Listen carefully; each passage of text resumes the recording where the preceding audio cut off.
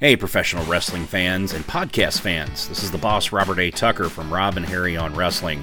And if you want to check us out in the future, check us out on Apple Podcasts, Spotify, Google Podcasts, Amazon Music, Pandora, TuneIn, Stitcher, iHeartRadio, Deezer, and many, many more platforms. We are all over the web. We release podcasts weekly on Thursdays. This includes, folks, everything regarding the wacky and zany world of professional wrestling. We're talking about results from Dynamite and Raw, most specifically, but we may also include stuff from Rampage and SmackDown and, pay-per-views. So if you want to check out that bonus content, I would urge you to go over to Patreon. It's patreon.com/rhow. That's patreon.com. The RHOW stands for Rob and Harry on Wrestling. So /RHOW. There's many tiers to choose from. You get all kinds of different bonus content. And not only just professional wrestling, but we also talk about movies, music, TV, everything. Just check us out, folks. What have you got to lose?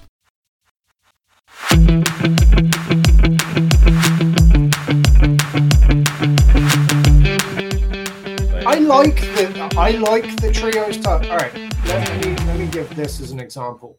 If WWE did the trios title, I think that would be a good idea. If it was okay, and take all of the male and female titles. So you have the women's title on one show. You have the women's tag team title on the other show. You have the male tag team titles on one show. You have the trios tag team titles on the other. So it changes shit up. For AEW, that's obviously a different case because they got 16 million championships.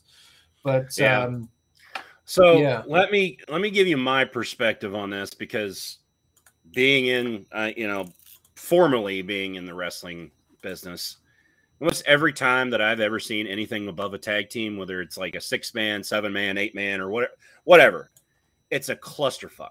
Like, it's just people just all over the place. No logic to it. There's no psychology to the match. It's just it ends up turning into they don't know what to do, so they just go to the floor and they brawl on the floor, or they do all kinds of different goofy shit that again has no logic. So yeah. I tend to look at it in that perspective. But to me, if you're going to do a trios title, why do you have the tag team championship?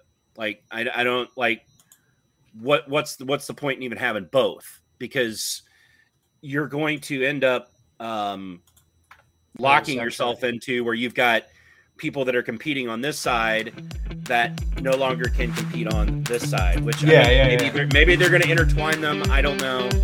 I don't see how that's really possible, and I don't see how that gives more meaning to one title over the other.